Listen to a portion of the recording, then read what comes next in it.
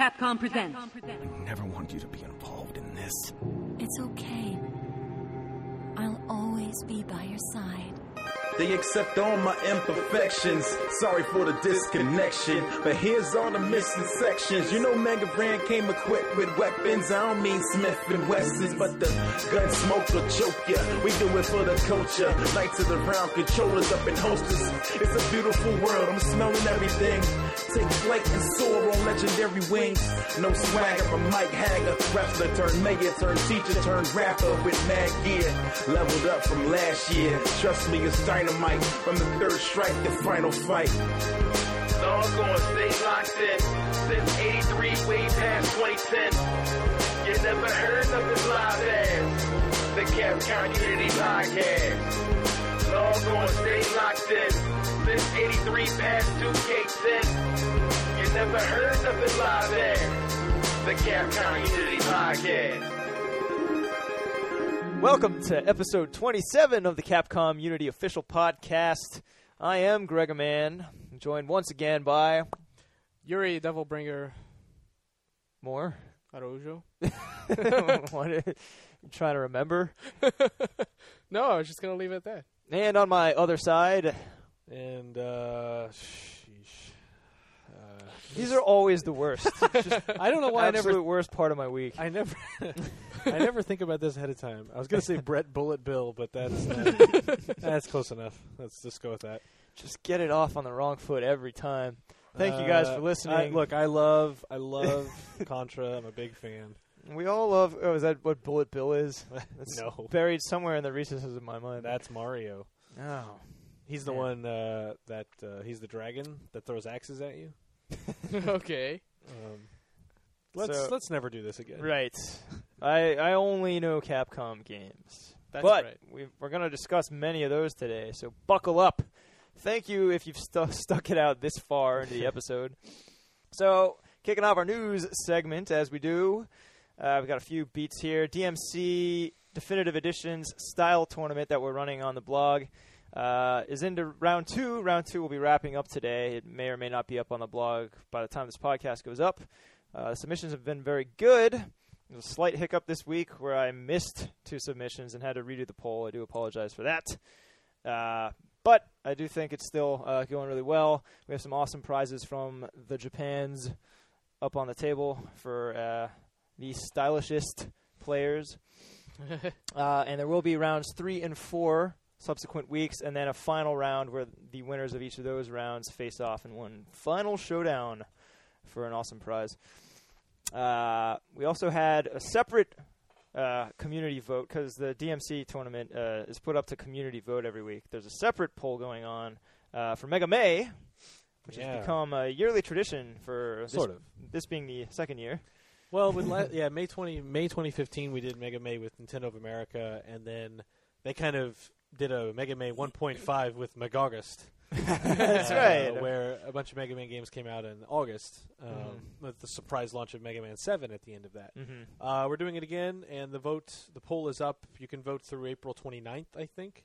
So if you're listening to this after that, that has passed, and you can't vote anymore. But if you're listening to this when this goes up on Friday, then you can still vote for a certain number of days. It will be one fewer the closer to the 29th, depending on which day you're... Wait, I have notes on this. I'll move on. I have notes on this. If you're listening to this on 2016... the Mega May 2017 has not yet been announced. But no, the games this time are Battle Network 3 and 4, both versions of each. Mega Man and Base, and Mega Man 02. And you can vote which one you want to release first, and then the rest will come out sort of in a chronological order each Thursday as Virtual Console updates.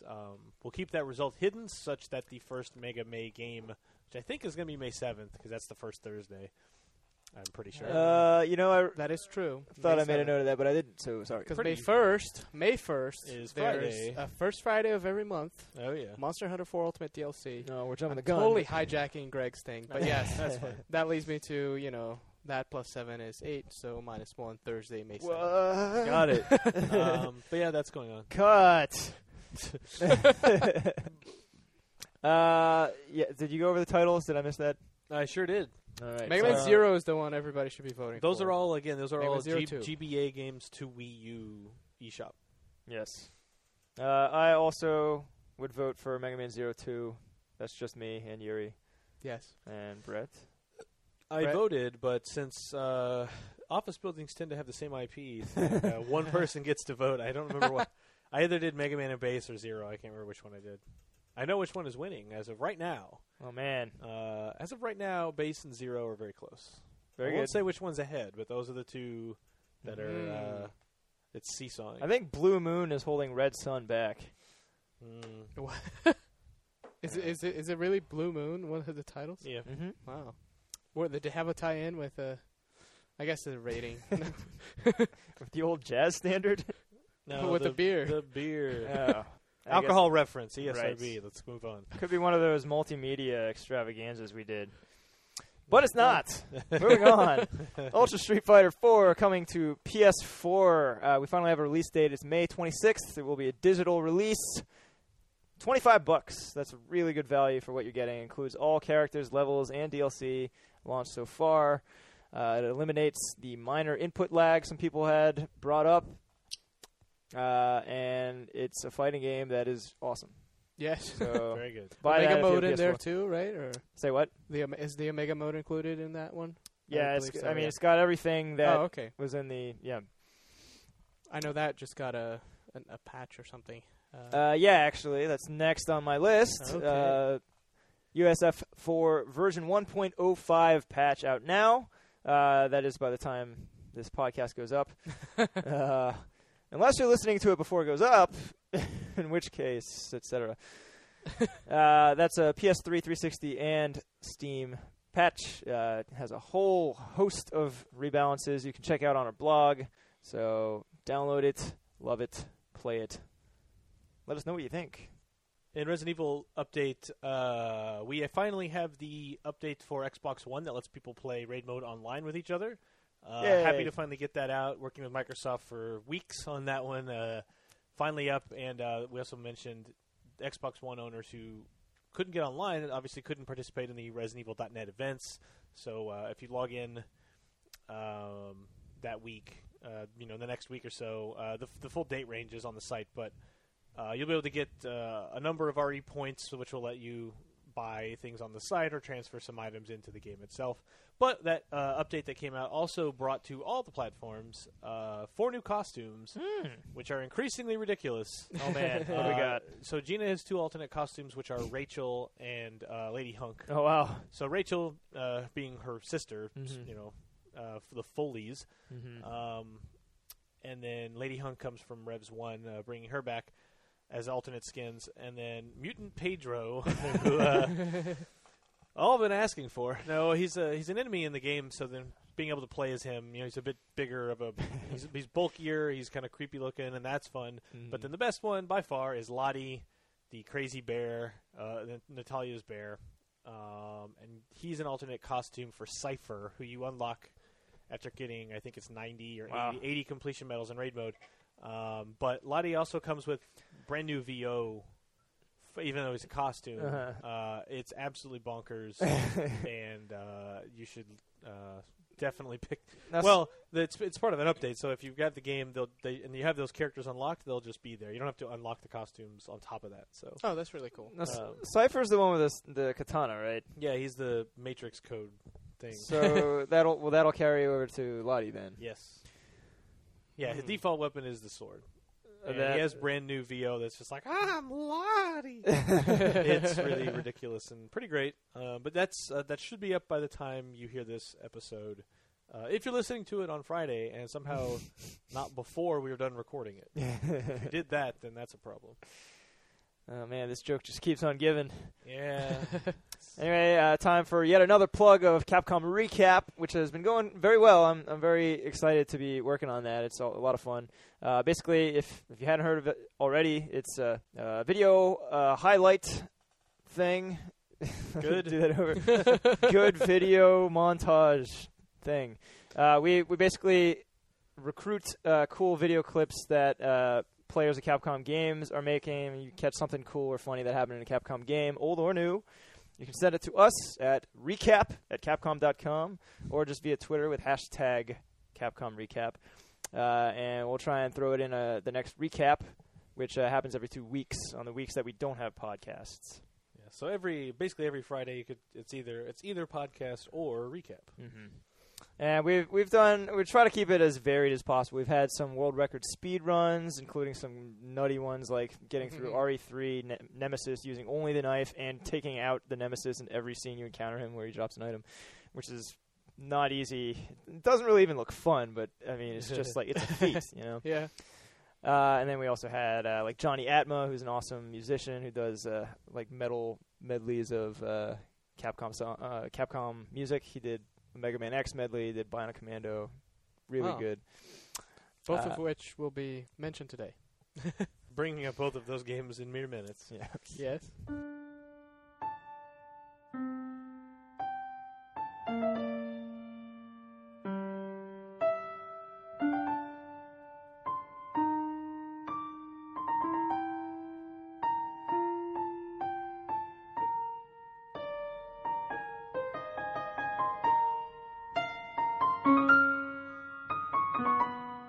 So it's been, I guess, a bit quieter these last couple of weeks than it had been for a while, where we had seems like nonstop releases or big news or other things. But on a personal note, Yuri and I both went to a Faith No More concert in the city. Sprung onto us last minute as one of our coworkers was like, "Hey, we got 2 tickets here." I actually tried to buy. I tried to get tickets at pre-sale. And I think pre-sale opened at like 9 a.m. I got to it at like noon, and they were long sold out. Did you get the Faith No More map pack with that pre-order? You get the Bloody Gina outfit. Got the pants, the Faith No More pants. I DLC. did buy a T-shirt at the concert, but anyway, so I didn't get the tickets, and I just cut my losses. And then a colleague happened to have extra tickets, and he hooked us up day of, mere hours before the event. He's like, "Hey, you guys free tonight?" And I was like, "Frankly, no." And he's like, "What if it's for Faith No More?" I was like, "I'm your man." Because it's like, I think they were my favorite band from like ages 7 to 13 or something like that. It was a huge part of my childhood. They're not the most child-friendly band, but that's how it played out. Yuri, I think you were kind of new to the party. Yeah, I was. Well, from that, in that time, 7 through 13, when you were listening to Faith No More, I was hooked on, Guns N' Roses and things like that. Mm-hmm. So, it was kind of... They started in a similar place, I think. Yeah. Actually, like early Mike Patton, Faith No More, he sounds a lot like David Lee Roth. Who kind of sounds like Axl Rose. Right. But then they kind of broke into doing a lot more complex and varied stuff. They kind of grew out of the metal image a little bit. Right, but, right. The reason we're talking about all this is Mike Patton, you may or may not know this, so he's a frontman of Faith No More. Very prolific musician. He's had many, many side acts, including Mr. Bungle, which is a fairly notorious 13 Ungle? act. But he provided the voiceover for Nathan Spencer, Rad Spencer, in the Bionic Commando reboot in 2009. And he's not particularly known for his VO work in video games. I think he was involved in Portal, and apparently he's done like sound effects. And if you follow his music, you probably know that he's got away with sound effects. But this was probably his most prominent VO role as an actor. And it was always one of these weird things about a thoroughly weird game. I don't know, what percentage of our listeners have played the Bionic Commando reboot. I have a huge fondness for it. I wasn't a huge fan when it came out, and then over the years, I keep thinking maybe it was better than I thought. Because I don't know, for some reason normally when you have a bad experience with the game, the bad is all that sticks with you, and for some reason I'm only kind of remembering the good. Well, it's like I don't remember really why. And then the Wife Farm was was a wonderful ride, but it was. Well, it's Also, just listening to you talk about it, I'm like, actually, Yeah. maybe I'm wrong. well, I was a diehard Bionic Commando fan since the original. I think that Oh yeah, the old ones for sure. really solidified games as like an awesome thing that I cared about when I was very, very young, and it solidified Capcom as a household name. I always say, for me. But there's something about that game. I mean, when I was playing the reboot, I was still in Japan, and I was completely tuned out of the Western zeitgeist. I didn't know much about modern shooters, or even really modern Western games. I was just kind of playing whatever. I was playing a lot of old Japanese games, and then this came along, and I didn't really have any expectations other than I hope the swinging feels good, and it really did. I think the swinging still feels great. Yeah, I did Yeah. like the sense of heft when you did swing. Yeah, and that death from above move. And it's funny because it was not a Japanese developer, and Yeah. yet to me it feels very Japanese in the sense that if you're having a really bad time with the game, it's probably because you're playing it, quote, wrong. And a lot of Japanese games demand that you play it the right way, and then it becomes super fun. I definitely think that's the case with Bionic Commando's reboot, more so even than like the original game. And it's things like the radiation. It's like, well, the radiation, especially for me when I was playing on CRT, I was like, why am I randomly dying all the time? But on subsequent playthroughs, when you know exactly where the beaten path is and where you can't go, suddenly like that becomes a non-issue completely, and you just Yeah. the first time it's frustrating because you don't know what your boundaries are. But Right, you just learn to block that area off your mind Mhm. and have fun elsewhere. Yeah. So, but thinking about Bionic Commando and Mike Patton, it got Yuri and I talking about the whole wife arm concept and how big a stink was made about that in a game that is otherwise very realistic and down to earth. Like, everyone makes fun of that scene, but no one makes fun of the fact that in the next scene you're fighting a guy named Super Joe in a mech. Well, for me, I mean, there's all kinds of there's a stereotype for Western developers, which is to grimdark, dirty up.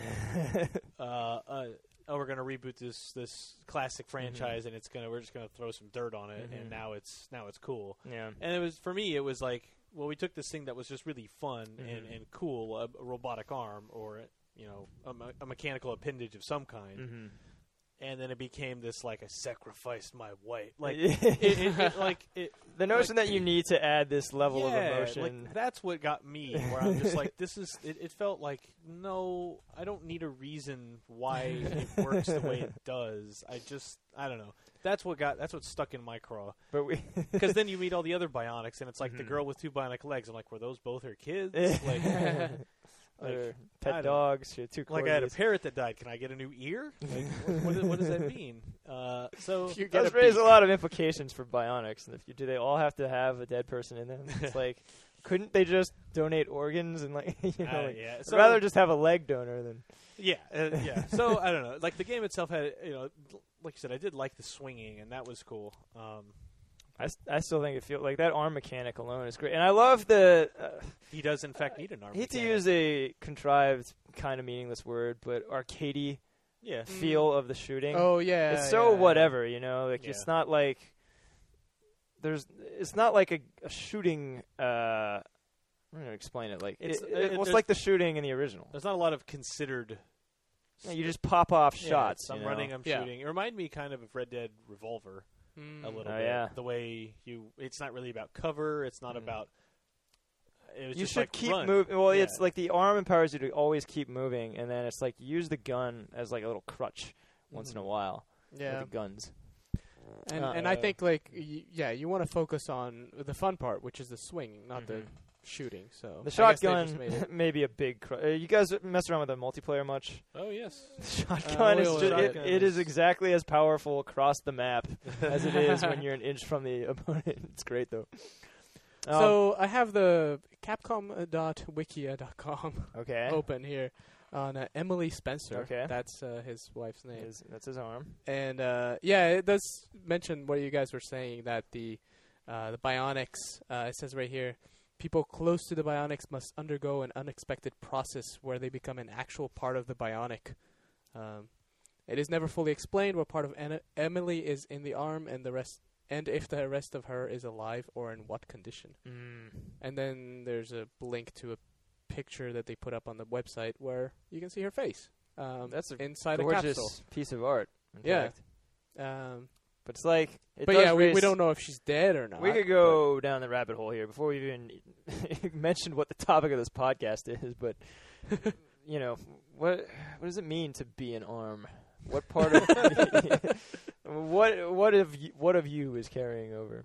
Yeah. But the point is, Yuri and I were talking about this, and we were talking about podcast ideas, and I was like, I think we might be able to make a whole podcast just about Capcom characters whose arms are loved ones. And then we started listing them, and we're up to the challenge. It might be a slightly shorter cast today, but we're gonna try. It's definitely not going to be a top 10. So it will not be a top 10. If anything, it's a bottom 4. No, but and that aside, I think there's a lot of examples of just like fixation on appendages. I guess arms specifically. Before you, call me out for sounding gross. In Capcom games, just having like this sort of asymmetrical arm thing where one of them is like this enchanted thing or something, like if you look at I don't want to keep coming back to the Ustanok. I just remember around RE6 noticing that like a lot of Resident Evil designs have like this asymmetrical arm thing going on. Yeah, And like like the Birkin Tyrants. had it back in the day, yeah. I mean, the original Tyrant has like The original the huge Tyrant. hook arm. Mm-hmm.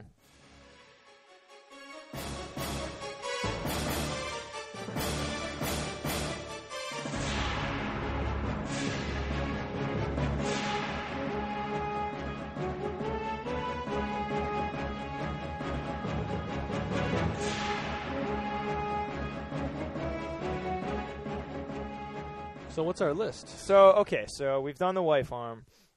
Now, there's been a lot of talk about Devil May Cry 4 lately because the special edition is coming this summer. And as you may know, the game introduced the character Nero, Yes. as well as his Devil Bringer mechanic, which is an enchanted arm Mm-hmm. of sorts. And he uses it to throw stuff. Got it. And also hold enemies up and make fun of them. Now, the final word on the Devil Bringer and its origins has not been spoken, and I'm not here to confirm that. So put your notepads down, guys. It's all right. But there are certainly lots of signs that suggest that there's some sort of He's waving his arms. by the way. legacy. Yeah, you got to understand, guys. It's a visual aid here. That there's more to his arm than just being mysteriously enchanted. Like it might have something to do with his past or his bloodline or who knows. I think there's plenty of theories out there, but What is one of the theories? I would say the most prevalent theory that I've heard, and I'm gonna tell you right now that I don't know the answer to this, so I'm speaking as innocent bystander who has just looked at internet forums. One of the theories is that he's somehow connected to Virgil, who, as we know, needs more power. Order of the Sword, huh? The Order of the Sword, huh? Uh, And that Virgil connection may have something to do with his effed up arm. according to Nero, this is also reading the now devilmaycry.wiki. Mm-hmm. From that day forth, his arms changed and a voice echoed, "Power, give me more power." That's a direct So, quote. This is a direct quote. very moving cutscene where he says it. So that does kind of sound like there's some connection there if you think about it. And we know for a fact that you do think about it. I think about it daily and nightly. Uh, What about the in-betweens, like Dusk and Dawn, Twilight? Dusk and Dawn is Greg's time.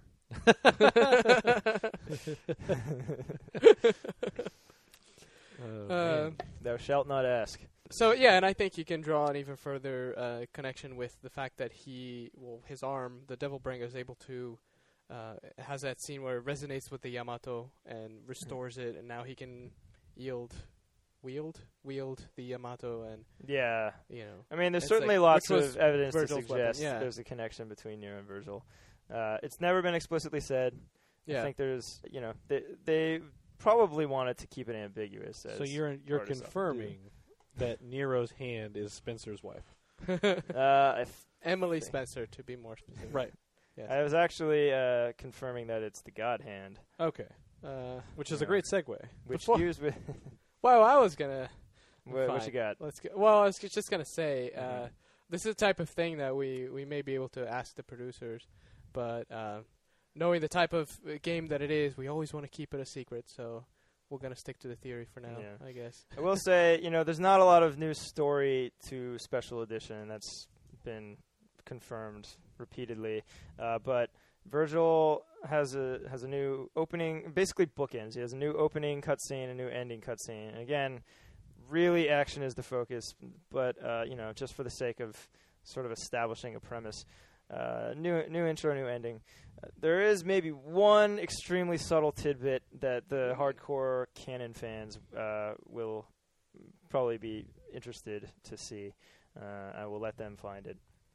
Again, expect a lot of action, not a lot of story, and you may be pleasantly tickled by the one tidbit. I'm looking forward to it. I don't like being tickled. Which brings us to God Hand, smoothly enough.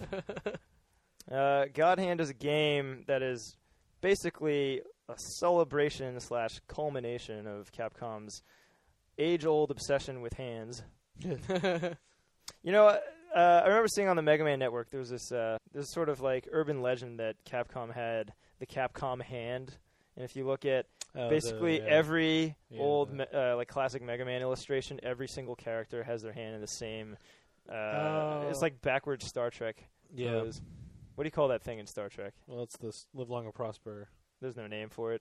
It's not like mean, a star salute. He just said the name. Live long as proper. I mean, that's the sign for Trek the paw. Vulcan greeting. I mean, live long and prosper. The cloven Trek But then, paw. if you connect your middle and index fingers and extend your pinky and index away from them, Mhm. Well, middle and ring finger. Try it at home, yeah, guys. middle and ring finger, and then your index and pinky away from them. Send us your photos in the comments. Yeah, almost every Robot Master has that hand. Oh, right, yeah. A lot of other characters Now- you can see. Now, I looked into that a little further, and it seemed like this was not limited to Capcom illustrations at the time. This is some widespreader thing. Wider spread. In Japan, I guess in the 80s. Mm. And it might be born out of that sort of like what do you call it, like the Sentai like pop culture where everyone was doing lots of hand poses, Yeah. That's right, yeah. including Sailor Moon. Yeah. Yeah, there's even the, well, kind of looping back, there's the Sentai group in God Hand. Yeah, and another thing about God Hand is let's talk about that game. Yeah, there's a Sentai group in God Hand. Ironically, I don't think any of them do the hand.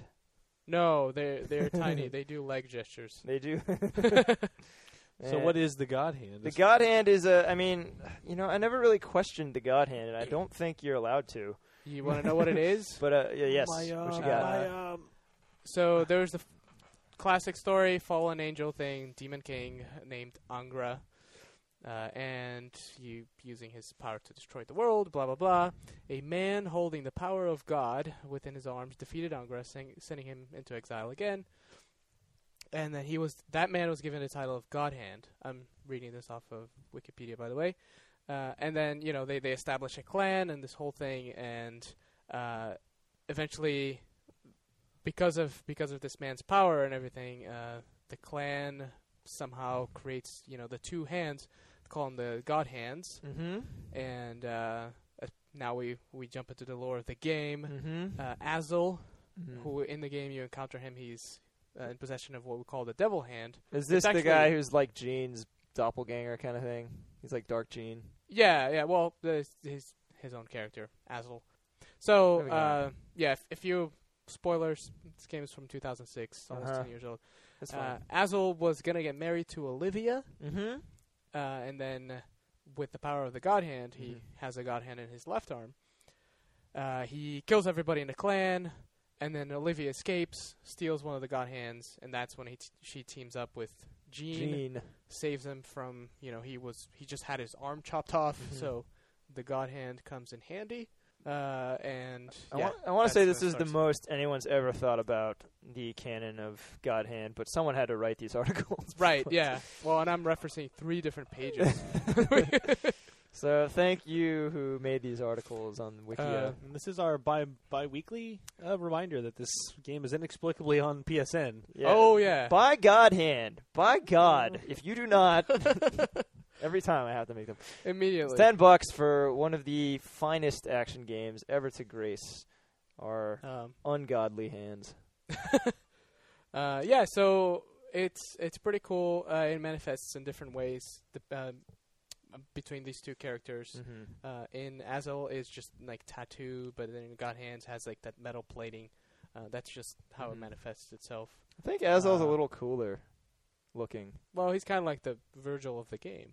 Think about it. Yeah, he is, actually. That's Yeah. you were just talking about how common that archetype is Yeah. in Japanese things. There's like the rough and tumble, like happy-go-lucky guy who's always better, but like effortlessly. And then there's like the really serious, like prim and proper and very calculating guy who like by all rights should be better, but is always falling just short. It's always the disciplined guy from some sort of royal background versus bumpkin. It's tried and true.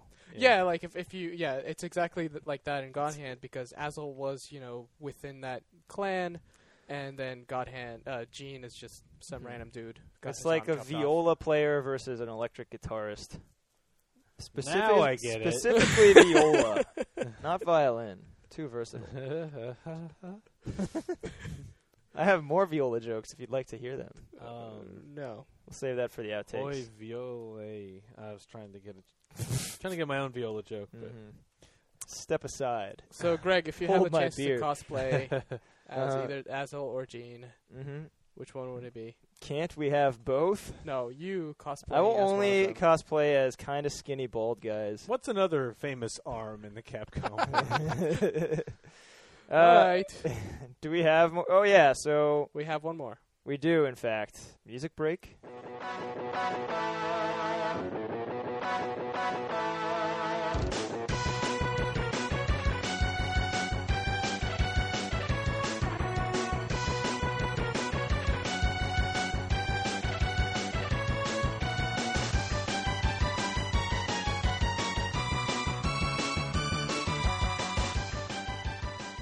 I was looking for information actually before we get to the last one on that gauntlet thing from Onimusha, but I don't think that qualifies. There as is an no arm. information. No, I don't think None that qualifies as an arm. It's more of a gauntlet. It's more of a thing. yeah. It's not really an arm at all. It's Yeah. not. It's certainly not a hand. Right. It's certainly not a loved one. Yeah. Um, But very beloved characters up next. yeah. So I was trying to remember what the deal was with Mega Man X because it seems like you're constantly swapping parts in that game. And I was like, surely there's a time where he just takes one of Zero's body parts. Who was his wife? No. And there was Zero being his sister. What? Don't quote me on that, please. No. Nothing we say is ever serious. Don't quote me on that either. I've crossed my mind. So very early on in X1, in fact, Yuri, why don't you fill us in because I'm a little rusty. Well, yeah, Mega Man X1. You go through the whole game, and I will never forget that Ego Raptor little video animation. That game's all about like theming. They set it up as there's Vile, and then there's Zero who's stronger than Vile, but then Zero says you become stronger than me and all that. So throughout the whole game, you're in that journey of becoming more powerful. And Would you say you need more power, or is it optional? you definitely need more power Yeah. in this But game. X doesn't crave the power. It's yeah, important. It's important to note. He's like almost like annoyed by it. yeah. I guess I need this. Zero is the one that's like, you need more power. Yeah, that makes Yeah. more sense. Which is very inspiring early on in the game, anyways. It's almost like there's a rough and tumble hero who, Although X isn't really that, he's not the same as that game is almost like two Virgils. One of them is just more into guns. Well, actually, even Zero uses a gun. X. Well- X, if he could avoid the fight and just like leave, he would prefer that. Yeah. Just like Dante, I guess. Oh. Not so much. Anyways, so you get the way that you get this power is by getting each of the upgrades for your armor parts. So you get the helmet, boots, chest, and the arm. But if you forego the arm upgrade, you get all the way to the end, and then you encounter Zero again, like in that Vile Zero encounter once again. Is it a Vile Zero encounter, or is it a Vile? Is it an encounter between Vile and Zero? I don't recall. It's in that same section of the. It's in the the last 3 stages for Sigma.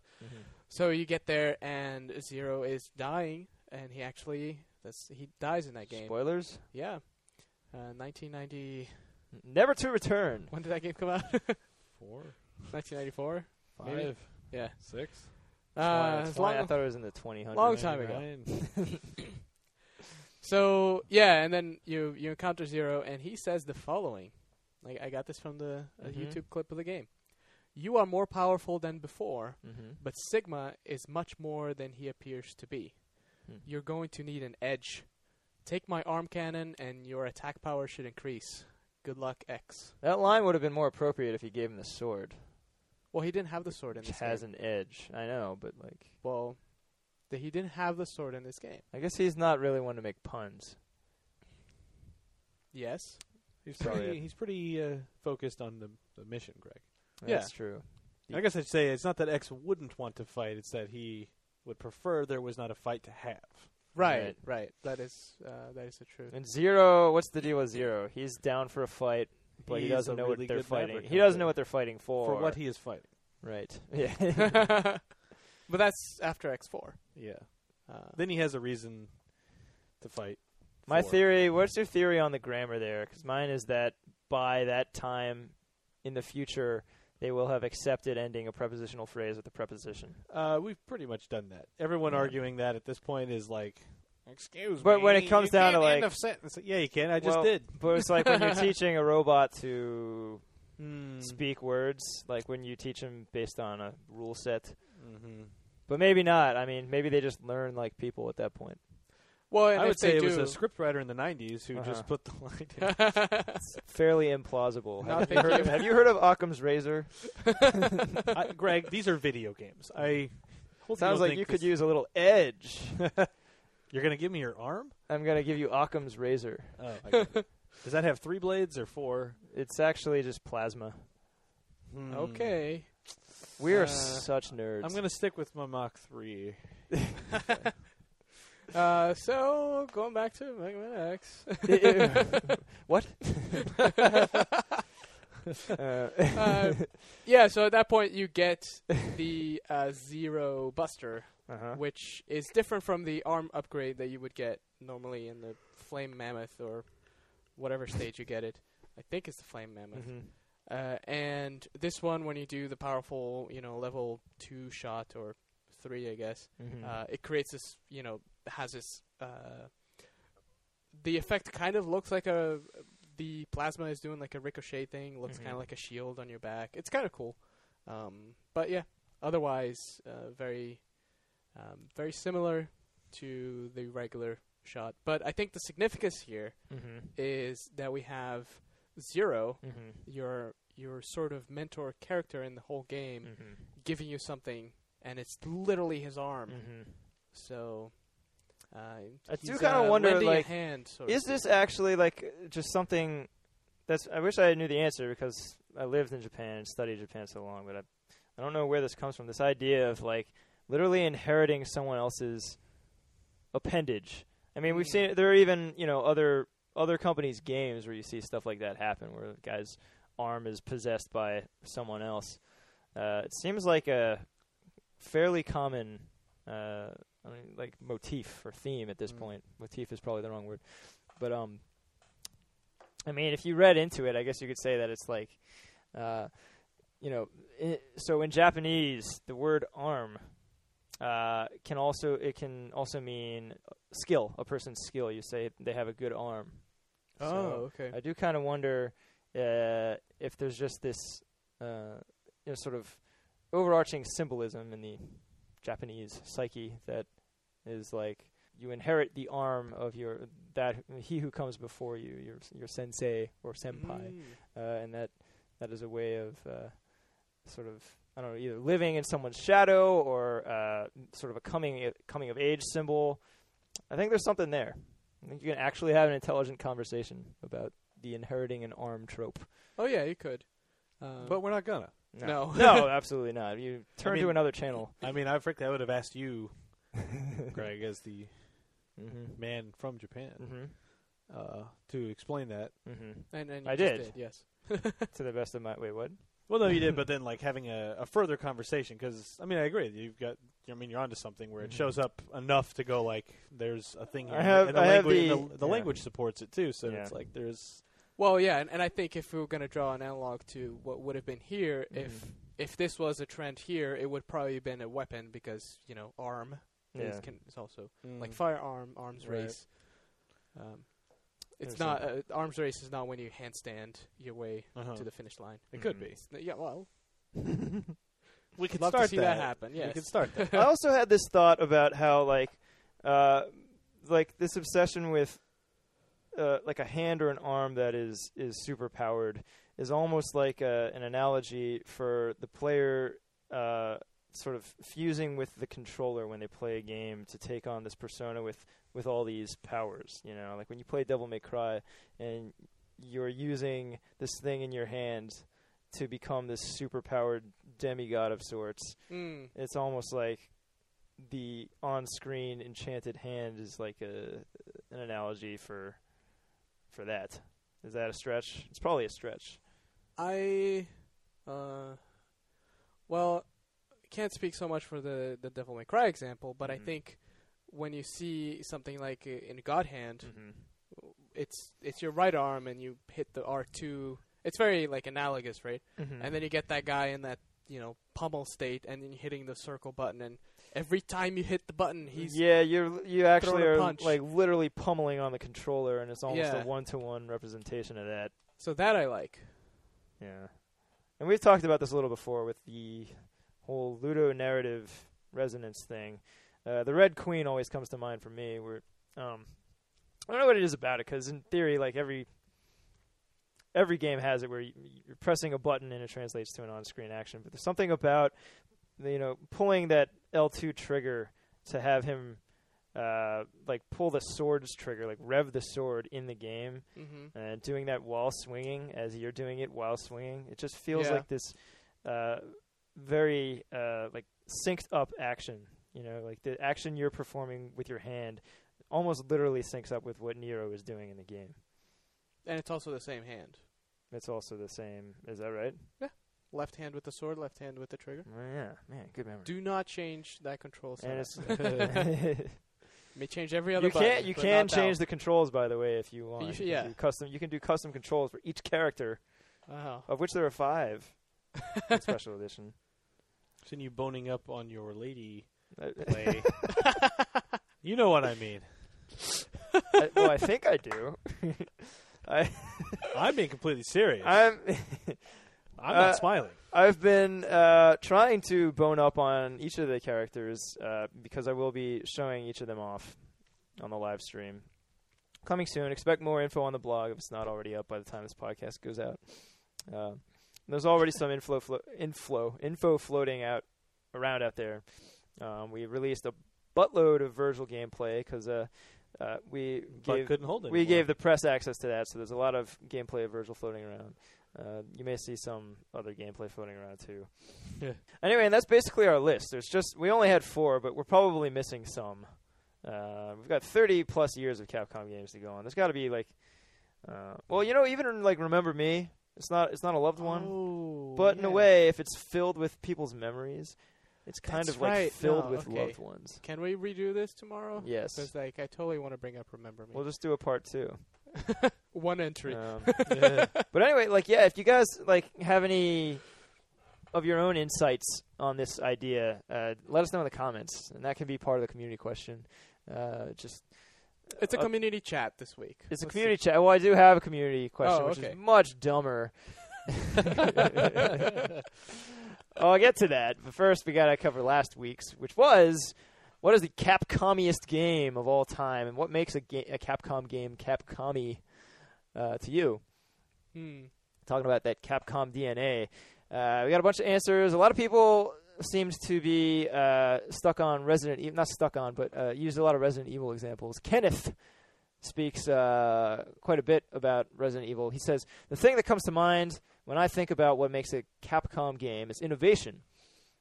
Just in regards to the Resident Evil series alone, we had an innovation in every game. RE1 sees you playing as two separate characters through a similar game, while slightly changing the story and outcome depending on who you play as and certain actions that you take.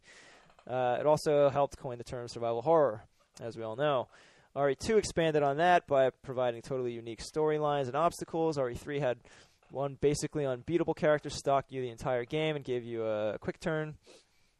The game also changed slightly depending on your quick decisions at certain points. Yeah, that almost like a prelude to the QTEs that would plague would become a staple of the series in 4 and beyond. It says Code Veronica allowed you to aim at 2 different enemies at once when holding a gun in each hand. RE0 had you switching between 2 characters to solve puzzles. RE4 popularized the over-the-shoulder camera. Boy, did it ever. I could go on, and he does, in fact. He talks about some of our other games as well. I think he was definitely after that Resident Evil swag we were offering for the community question. But no, that's a great answer. I do think that innovation is pretty key, almost to the point that sometimes like the rest of the game will worship, a handful of points of innovation. I think Dragon's Dogma, like people kind of scratch their head at the pawn system at first. But then after you play the game for a while, you realize how much that and a handful of other things about the game distinguish it from like every other game that might look similar on the surface. Things like the repeating like life cycles in Dragon's Dogma and like the Everfall and all that stuff. It's really innovative, really sets it apart. And at first, it's very confusing. And then Anthabascan. I'm sorry, I'm butchering your name. It says, I think the most Capcom games are Resident Evil 4 and Devil May Cry 3. That was one of ours, I believe. It says, they both innovated their genres and have great arcadey gameplay. There's that word again. Some might say Resident Evil 4 is aged, but it still works wonderfully within itself, especially Mercenaries mode.